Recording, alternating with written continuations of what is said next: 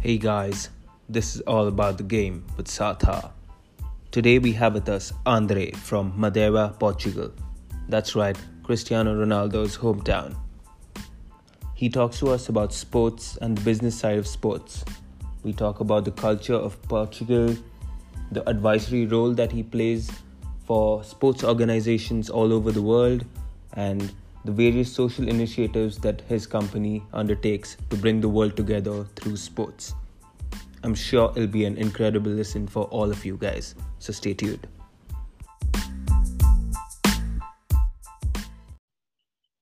Hi Andre, how's it going? Hey Sid, everything is great around here. How about you? I'm good. How are things in Madeira? Good, good. Wonderful. Great weather today, Mm-hmm. 27 degrees. Uh, the COVID situation around here is a bit more controlled than most countries in the world. We only Right. have 5 cases at the moment. I know, unfortunately, there it's not that good, but let's let's pray that it gets better everywhere. That's wonderful to know. And are you able to go out and play sports, or you still have to stay at home? No, no, no. In Madeira, on our island, we have some measures, of course, wearing the mask and to enter the shops, Mm-hmm. to ride the buses and everything. Regarding sports, individual sports, Right. there's no actual limitation. Regarding sports with more than two players, there are some limitation regarding the areas, Mm-hmm. the cleaning of the fields and everything. Football itself has started over a month ago, Right. the trainings. So Right. we are coming back to life as we know it. Wonderful to hear. Yeah, And so you had mentioned you're a handball. You used to play handball. exactly, exactly. Great. So I did. yeah. So when did you get started? Like, tell us about your journey. Okay, so I started as a football player when I was four, Mm-hmm. up to 12 years old. All Mm-hmm. of a sudden, I understood that my feet weren't that good, so I changed to playing sports with the hand. Mm-hmm. Great. Then listen, by mistake, my mother thought she was signing me into a basketball club, Uh-huh. but it was a handball club, so it was by mistake. But then I Wow. I loved the experience. It was a completely new sport for me. Mm-hmm. Fell in love. Was a great passion. Mm-hmm. Um, then played it for 6 years. When I was 18, I achieved the professional level. Right. Played played in the regional team. Then on most of my career, I played in second and third division Portugal Wow. divisions. At Uh-huh. the same time, I was studying in the university. Mm-hmm. So yeah, sports has always been a massive influence in my life. My father was I know I didn't tell you this before, but my father was a Right. referee, first division referee for several years in Portugal, Uh-huh. football. Then he turned up to be a director in a local club here, so it had a massive influence for the addiction to sports in my life. Right. Right. Nice to know. And Yeah. nice. So, yeah, tell us some more about the sporting culture in Portugal and your island. Of course, we know the great CR7. Cristiano is from there. So, why don't you tell us about the Portugal sporting culture? Exactly, exactly. Ronaldo, the best of all times, is Yes. from Funchal. He's from the same city as I did. Mm-hmm. Unfortunately, I didn't play against him Right. because I'm a bit younger. Right. But I played also with the national team players Uh-huh. um, that went to played in Zenit, in Porto, in Sporting. Some did play and still play in Marítimo, like Edgar Costa was from my team, Mm-hmm. youth team. Listen, in Portugal, we have a massive sports culture and an addiction. Wow. You just see the our participation, for example, in football. Right. We have a current participation in the Champions League and the Euro League. Right. Throughout different sports, if we talk about sorry, I'm missing the words. The Olympic athletes. Mm-hmm. We have great athletes in athleticism, in basketball, in handball. We haven't achieved yet Right. massive results, but for example, in handball, we had a great result in the last Euro Championship, Right. and the culture is beyond being fan of just football. We play a Mm-hmm. lot of sports here since we are young, Right. since young age. The culture itself from the schools, they try that the kids play as many different sports as they Mm-hmm. can. I Wow. can share with you, for example, besides from handball and football, I played tennis, I played basketball, I've played table tennis. Currently, I'm still amateur, but paddle player. Right. So as you can imagine, there's a wide variety of offers, and the mentality here from sporting culture is high, is massive. The government, either in Portugal and in Madeira, invest a lot to Mm-hmm. keep the kids out away from home and the TV addiction and iPads addiction, Mm-hmm. and they want the kids on the pavilions and the fields and everything Wow. uh, to have a healthy lifestyle. Right. Right. Right. Right. Wow. That's very interesting, and no wonder. I mean, so many great players come from Portugal. You know, the government supports the players, and that's wonderful to hear. So Exactly, yeah. exactly. And okay. And why did you get into the business side of sports? Okay. Well, as I said previously, in my family, there's a massive culture in sports. Right. My studies, I took a degree in Coimbra, a license degree in tourism, Mm-hmm. but I wasn't completely fulfilled. So Right. I took a post graduation in sports management in Oporto. I Okay. started working there as a youth director Okay. from Boa Vista. Um, then I wanted more, so I took another post graduation in Mm-hmm. football director management. So I started, got invited to a professional club, a second division club as a youth director. Right. Then changed to a different club to be a sports director. Mm-hmm. Then again, but unfortunately, on 2015, uh, the amount of promises and lack of agreement with the clubs, and they failed a lot of payments. Right. So I gave up the sporting side Uh-huh.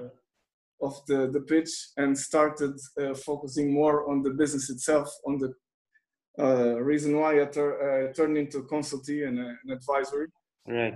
because that's where I feel more safe. That's where I Mm-hmm. can take advantage of my experience and Right. the culture itself. Of So course. I want to help others to achieve the best they can under whatever sporting business they are, as a participant, as an investor, as a night director, as a coach, Mm-hmm. everything. I want to provide the best solution for everyone. Right. That's great. And so talk to us about the consultancy part. Like, what are some of the common problems, and what do they need advice and guidance on? Okay. In sports, you have a lot of situations that can be handled. Right. I'll take, for example, a coach that needs to be transferred, and most of the time doesn't use consultancy. What Mm-hmm. happens is that most of the contracts aren't clear in both countries. For example, Right. for legal issues, they don't fulfill the taxes payment, Mm-hmm. the discounts as we use it. Right. What has been, for example, most of the times agreed verbally under a contract situation, things change quickly. Right. Yeah, we need, as a consultant, we need to review every single step on whatever contract you do, either as a transfer to a different club, either as a sponsorship contract, Right. either as a shareholder acquisition or selling. We do both sides. Right. A sports consultant needs to know more about the business itself than about the game. Of course. That part we can leave to the agents Right. that still do a lot of mistakes, Mm-hmm. but we focus more on the financial part and the evaluation, Right. and ensuring that the football stays legit and clear to Mm-hmm. everyone. Interesting. So, do you work with the lawyers, with the sports lawyers as well, or are you Yes, the sports lawyers? no, I don't. I'm not a sports lawyer. I'm Right. the sports advisory director from Right. Royal Tax and Royal Advisory. We do have our own legal department, so our own sports lawyer Mm-hmm. that do help throughout every single process. Right. I manage more the business side. Mm-hmm. The legal department faces and reviews all the legal details Right. on whatever type of contract we are signing in. Wonderful. Wonderful. So, when we come to talking about signing contracts, why don't you talk to us about club acquisition? Okay, that's Yeah. one in Royal Sports and Yeah. Royal Advisory. That's one of our main targets, and honestly, the biggest focus in our company, which is club sale and acquisition. Right. What we do usually is that we review all the paperwork that the clubs present. Most of the Right. time, the balance sheet doesn't match with the information that we get. Sometimes the asset does not match with the information that we get. For example, sometimes it happens that the club, for example, gives us an idea that the stadium belongs to them, and it actually belongs to the city hall. Sometimes they present that assets, not physical assets, but not physical assets as players. Right. As you can imagine, regarding the economic right of the players, Right. that's a big business that is most of the time is being discussed on the table. Right. And some of the players from the clubs have third parties involved, and it's not that good and it's not that clear, because sometimes a player has, for example, the club holds, for example, 50%, the agent another 30%, then a family member 10%, Right. then some friends hold 2 and 2 and 2 and 2%. Right. Right. And when you're talking about a club acquisition, that actually changes a lot the game, because the evaluation that I do for the fair amount to acquire the club, it can drop a lot if the facilities are not under the correct directions of the municipal board, or the legal construction hasn't been certified. If the fields are not proper to play under the UEFA legislation, Right. because the measures are very clear. If they don't have, for example, a certified health department, Right. meaning physiotherapist, the doctor, and all the equipment that they need to do, that part takes a big concern and makes a huge difference on the club acquisition. Interesting. So many small details, and Exactly. yeah. And but what about when you're acquiring a club? What are some of the business factors? Of course, they look at the balance sheet, but when it comes to brand and of course, profitability and all that. But what else do the people look at? Okay. Depending on the client, Mhm. I let me tell you about the experience. I already had a client that Right. wanted a professional club, Mm-hmm. but they were focusing more on the marketing area. Right. Meaning that once this factor is so important to the customer, Mm-hmm. you need to see a bit of the background history, Right. meaning how long the club is playing on professional level, Right. the fan database, what kind of Mm-hmm. merchandising that they have and they Right. sell. And this makes a massive difference on acquisition. For Mm-hmm. example, a customer that only wants uh, to hold the biggest amount of shares and Right. wants us to handle the management of the club is not worried about the brand itself.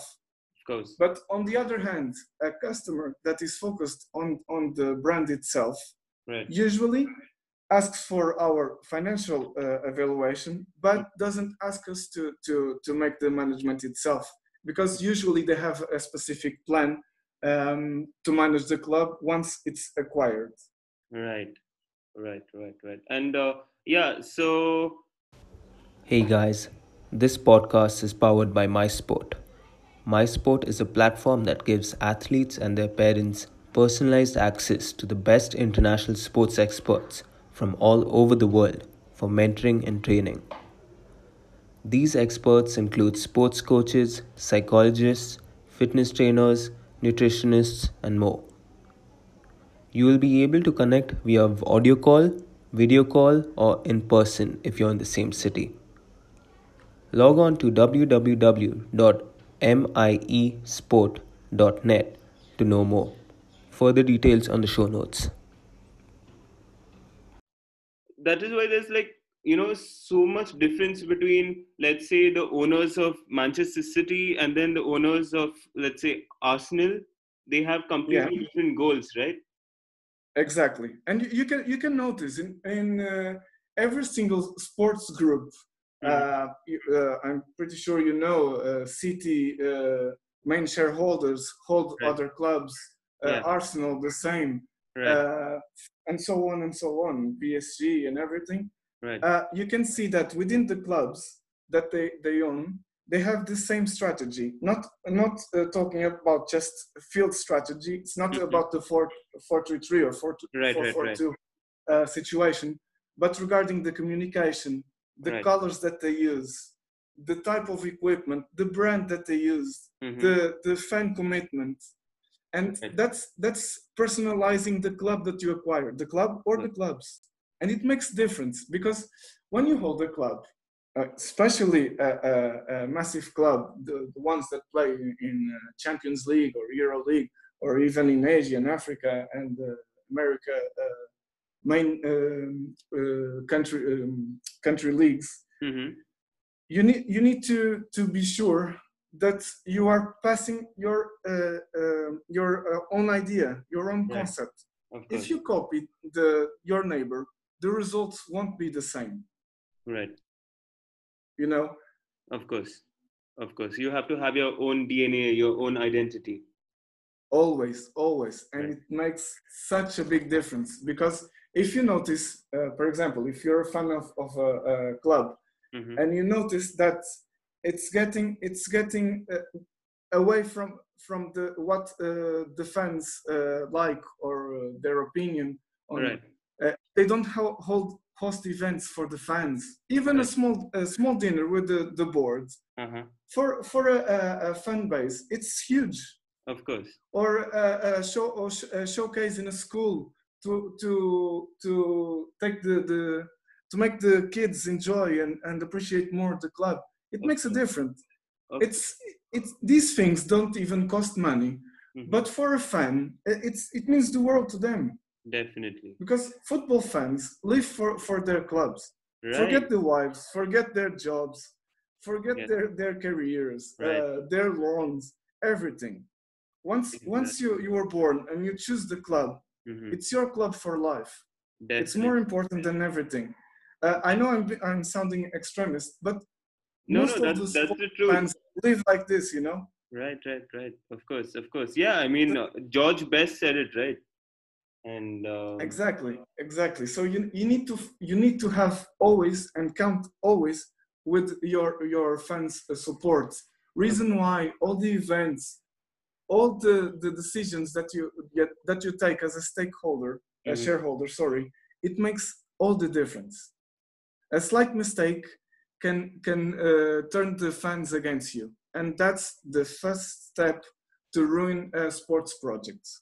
Sure. It's not about how many millions of euros you have to invest on a club, sure, but how you will invest it and how close you are to the fans.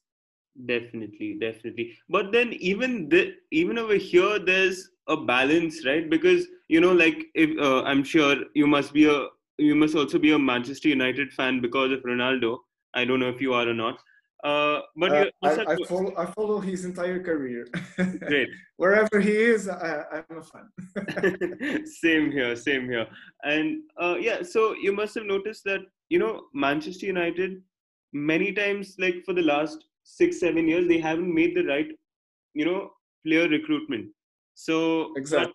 but they're doing, maybe they bought Angel De Maria for the fans, and that might have not been the right recruitment. So they have to have a balance, right, between getting in the right players and getting the players that the fans want, right?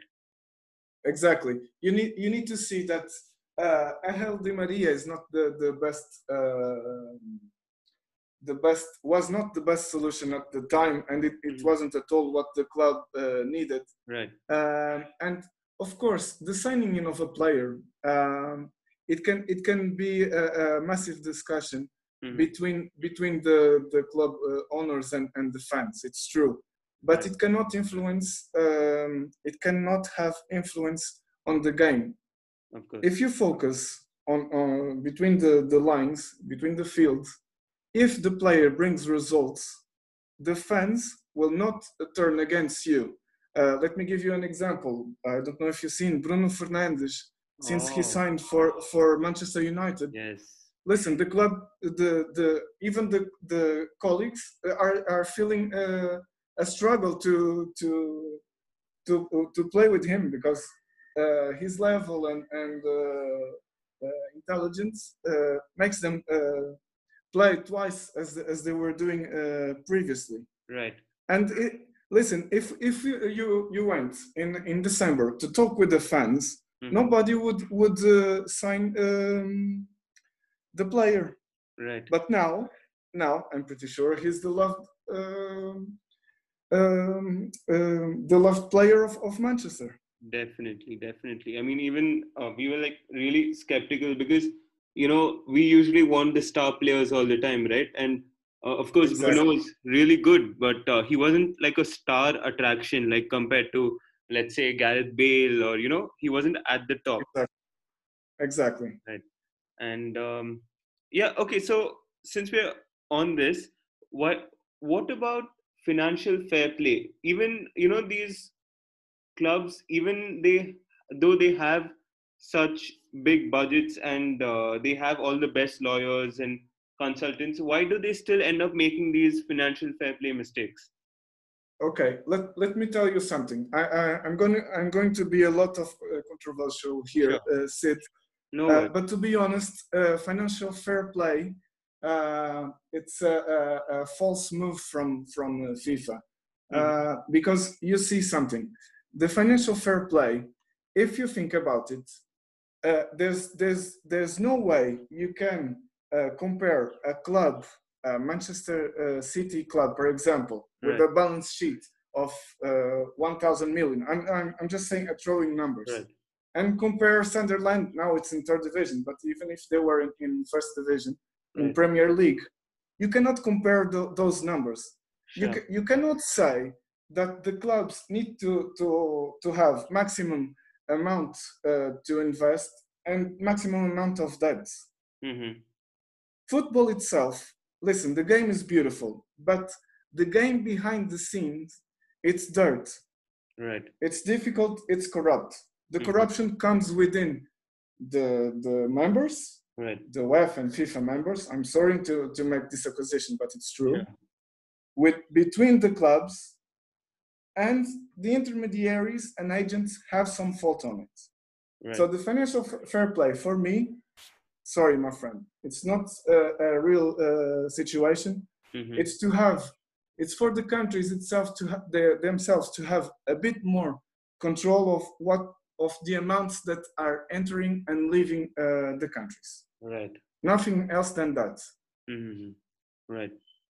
But I mean, Manchester City is in big trouble now because of this, and we don't even know. Maybe they, with the officials, they may pay them off and probably get back to the Champions League. Who knows? Listen, both of us know that rarely a big club from any country, except in Italy, that already happened. Right. Rarely they are fined, and usually they are fined maximum, but they don't descend from the main league to a second or third Definitely league. Right. It's rare because of the financial influence, financial power, and the political influences that the club and the shareholders have in their own countries. Mm-hmm. And where they participate. As you know, such clubs hold 6, 7, 8 clubs throughout the world. Right. If one enters to bankruptcy situation, mm-hmm. Or faces legal problems, for them it's the crash of the century. Right. And they won't allow it. Right. It's football. It's a beautiful game, but behind the scene, not that beautiful. So let me tell you that honestly, nothing usually happens to those clubs. Mm-hmm. Interesting.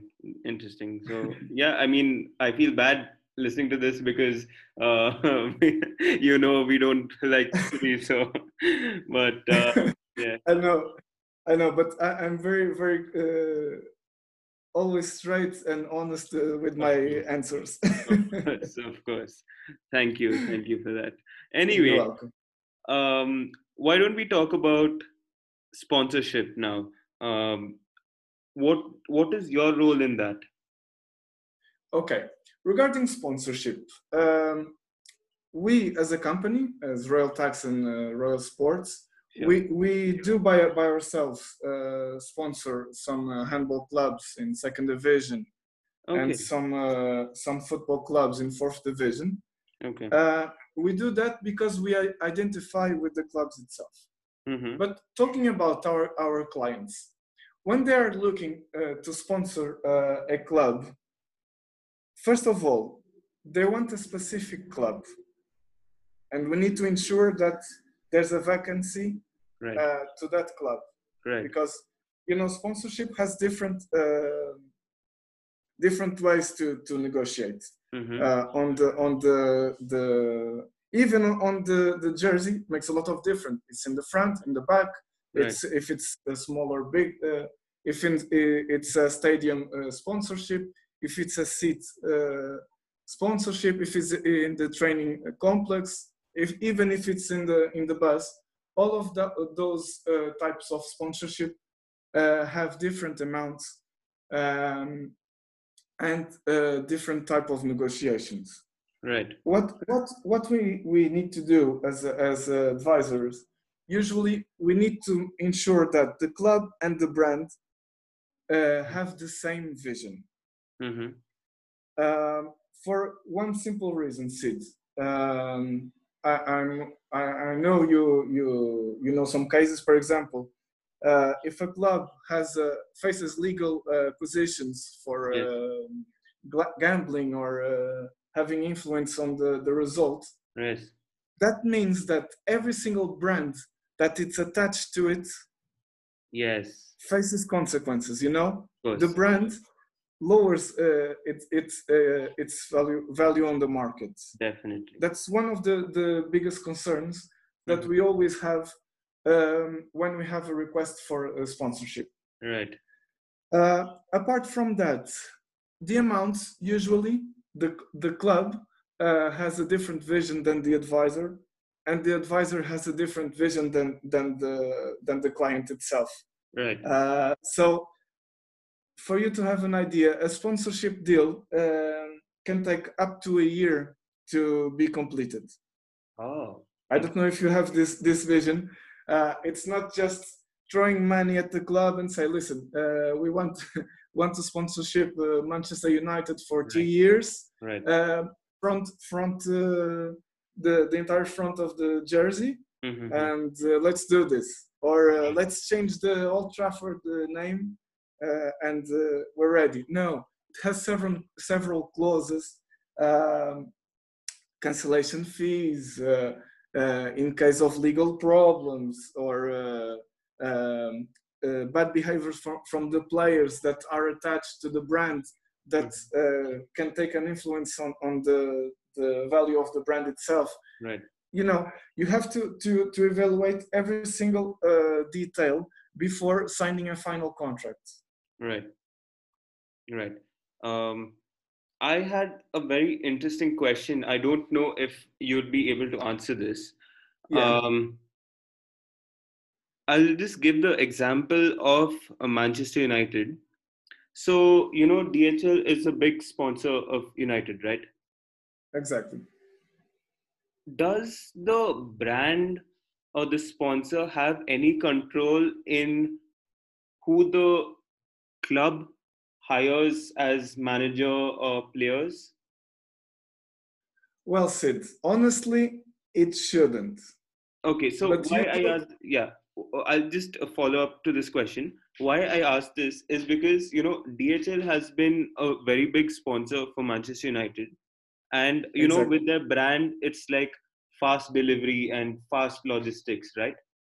Exactly. But then oh, they have hired two managers, Louis Van Gaal and Jose Mourinho, who do not play, Yes.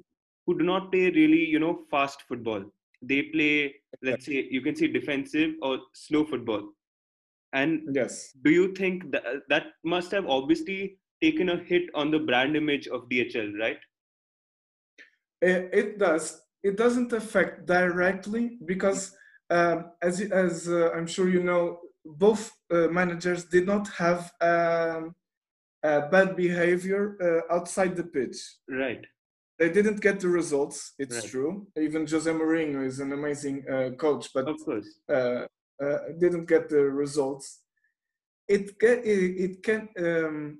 I'll get back to the first question. Mm-hmm. Uh, if Jose Mourinho was getting the results Right, that United wants and mm-hmm. all the fans want, Right, Jose Mourinho, even if he didn't have any connections with the sponsorship, with the main sponsor, right, if in the next season even if he won the championship, DHL or whatever sponsorship it would come would have influence on the hire of the new manager. For a okay, simple reason, a sponsorship um, does invest a lot on the club. right. Usually, they have influence within the inside decision. Mm-hmm. They shouldn't, but they do. Right, right. So, yeah, so I asked this because of obviously the style of play and the brand, because they're complete opposites, right? And that is why I had this question. Indeed, Yeah, indeed. No, it made perfect sense. The question. right. Thanks. So, okay, you've worked a lot on career management as well, right? With people like Exactly. players, managers. So, why don't you talk to us about that? Okay. We don't, as I told you, Rail Sports doesn't work as an agent, but as an advisor. Okay. We do intermediate a lot of managers and players. Regarding players, what we do usually is we do visit a lot of countries, especially Nigeria, Ghana, Brazil, Colombia, to check on the players. Right. Then, if they're good enough, we try to present to the agents, to the EU certified agents, and help them progress. Okay. Within managers, it's different. The managers usually use the advisors to check on the legal issues, on the financial issues, and to see if the project itself is reliable or trustworthy or not. As you can imagine, some of the countries aren't basically supervised, talking about financial clearance and the fair play that you told most of the countries don't even have. Reason why they come to us and ask for our support. I can mention, for example, Ricardo Muniz used to be a Leipzig coach, has been in Salzburg, Excelsior, amazing country, FC Eindhoven, for example. And he always asks my opinion before signing in whatever club he has a proposal. Right. Okay. Wow. Right. Okay. Yeah. So interesting. And do you also work on their lives after they're done with their football or handball career? Yes. Oh, let me get back. I forgot to mention that also in handball we do career management. Yes. Especially with the Cuban players and Brazilian players. We help them come to Europe to play in the big leagues because a lot of talent are hidden in these countries, not only in football but in handball. Sure. Especially in Cuba, amazing players, but the league itself is so weak and their salaries are so low that they are willing to come to Europe and fulfill their dreams. Regarding your end of career management, yes, we do. As you can imagine, especially players, not only EU players, but Southern American, African players, they spend their life playing. They don't study. They don't have qualifications. Right. They even don't know how to manage their own salary money and the houses that they get and everything. So we do advise in what kind of, during their career, what kind of investments they need to do, what type of savings, how to manage the sports career also, of course. Right. But we focus on post-football life, of course. Once a career is over and they ask for our advice, one of the first things that we do is check on what kind of courses they can enter. For example, right. sports management, to get them graduate. We have several partnerships within, for example, the Hague University, Brussels University, in Portugal with Qualificar School, and also with the RIMA. We have a great relationship, and we try to provide as much qualifications as we can for the players. Right.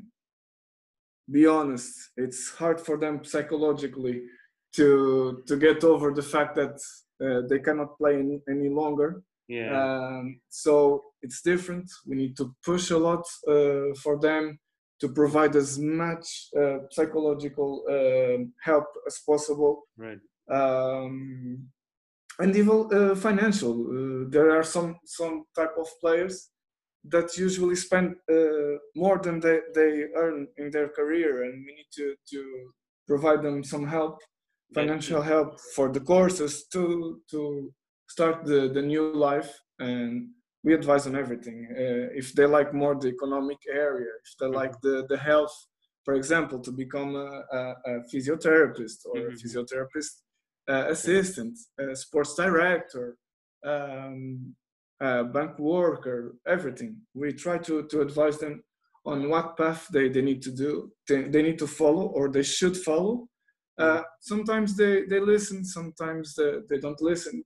You know, the friends and family have a big influence on everyone, especially within the football players. So it's difficult, but doable, and already have some successful cases. So I'm happy with the work.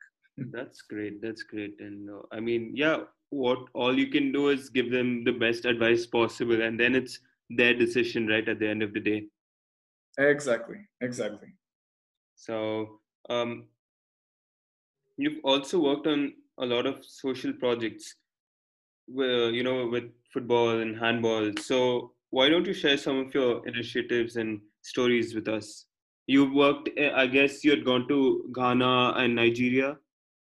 Exactly. Yeah. We do have social projects in several countries. The first one started last year in Nigeria, in the city of Lagos, then in Aba. What we do basically is the academies that do invite us to go there to help them grow. I'm sure you're aware that, for example, in Nigeria, there's a massive difference, socially and financially speaking, between the poor and the extremely wealthy. Right.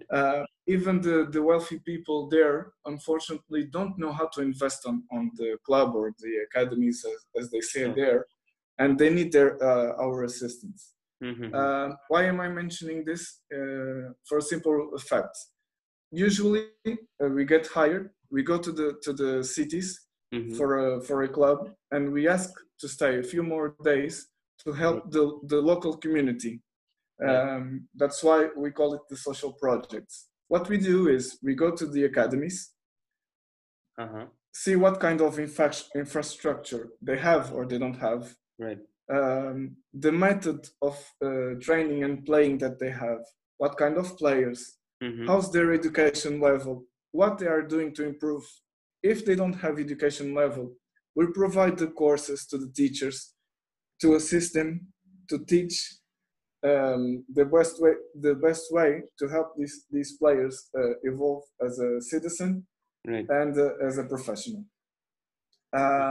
We do take some managers with us to help with the training situation, right. And that's basically it.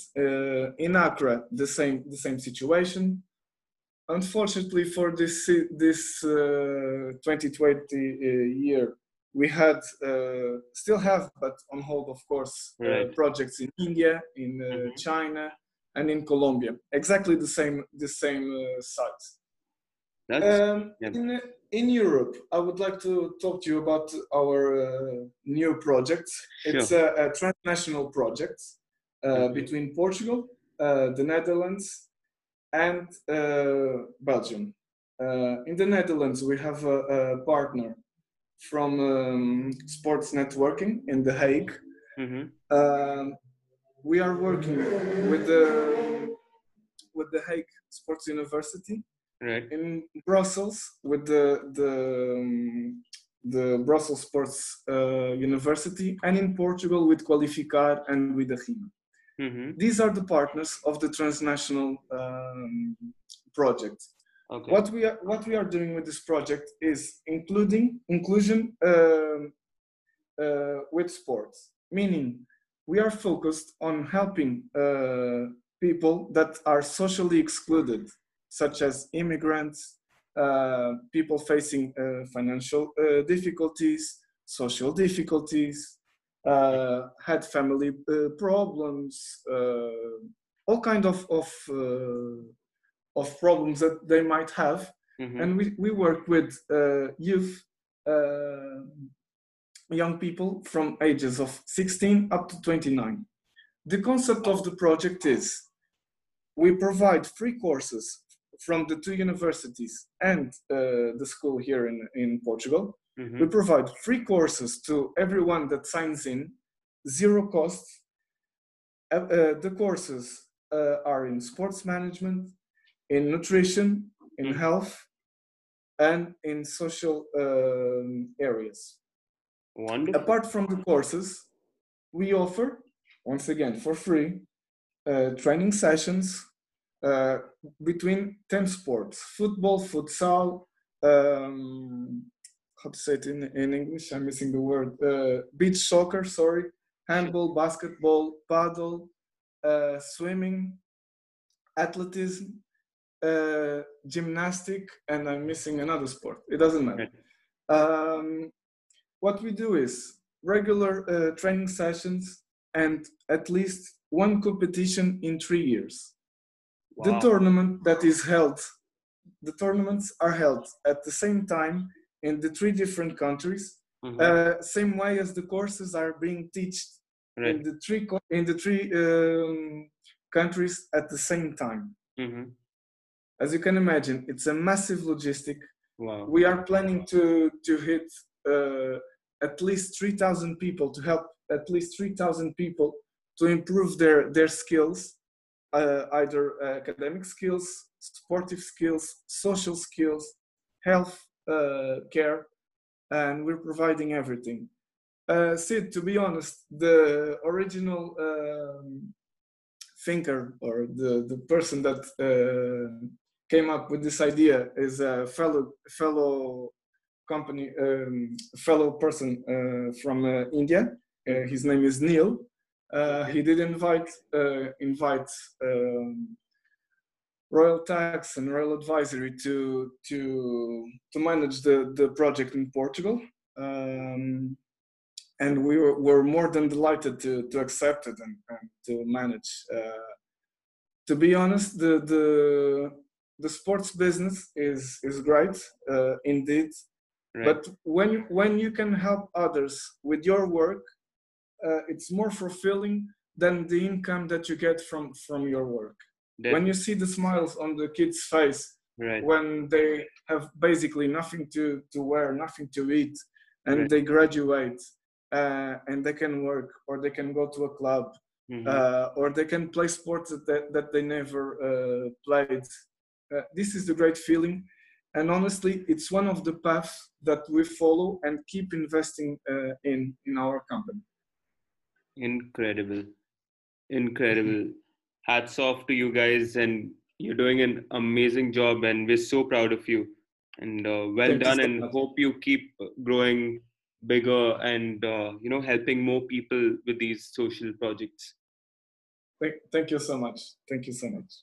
So, yeah, to sum it up, the last segment, you work on the summer breaks and winter breaks along with the clubs. Like, why don't you tell us about that?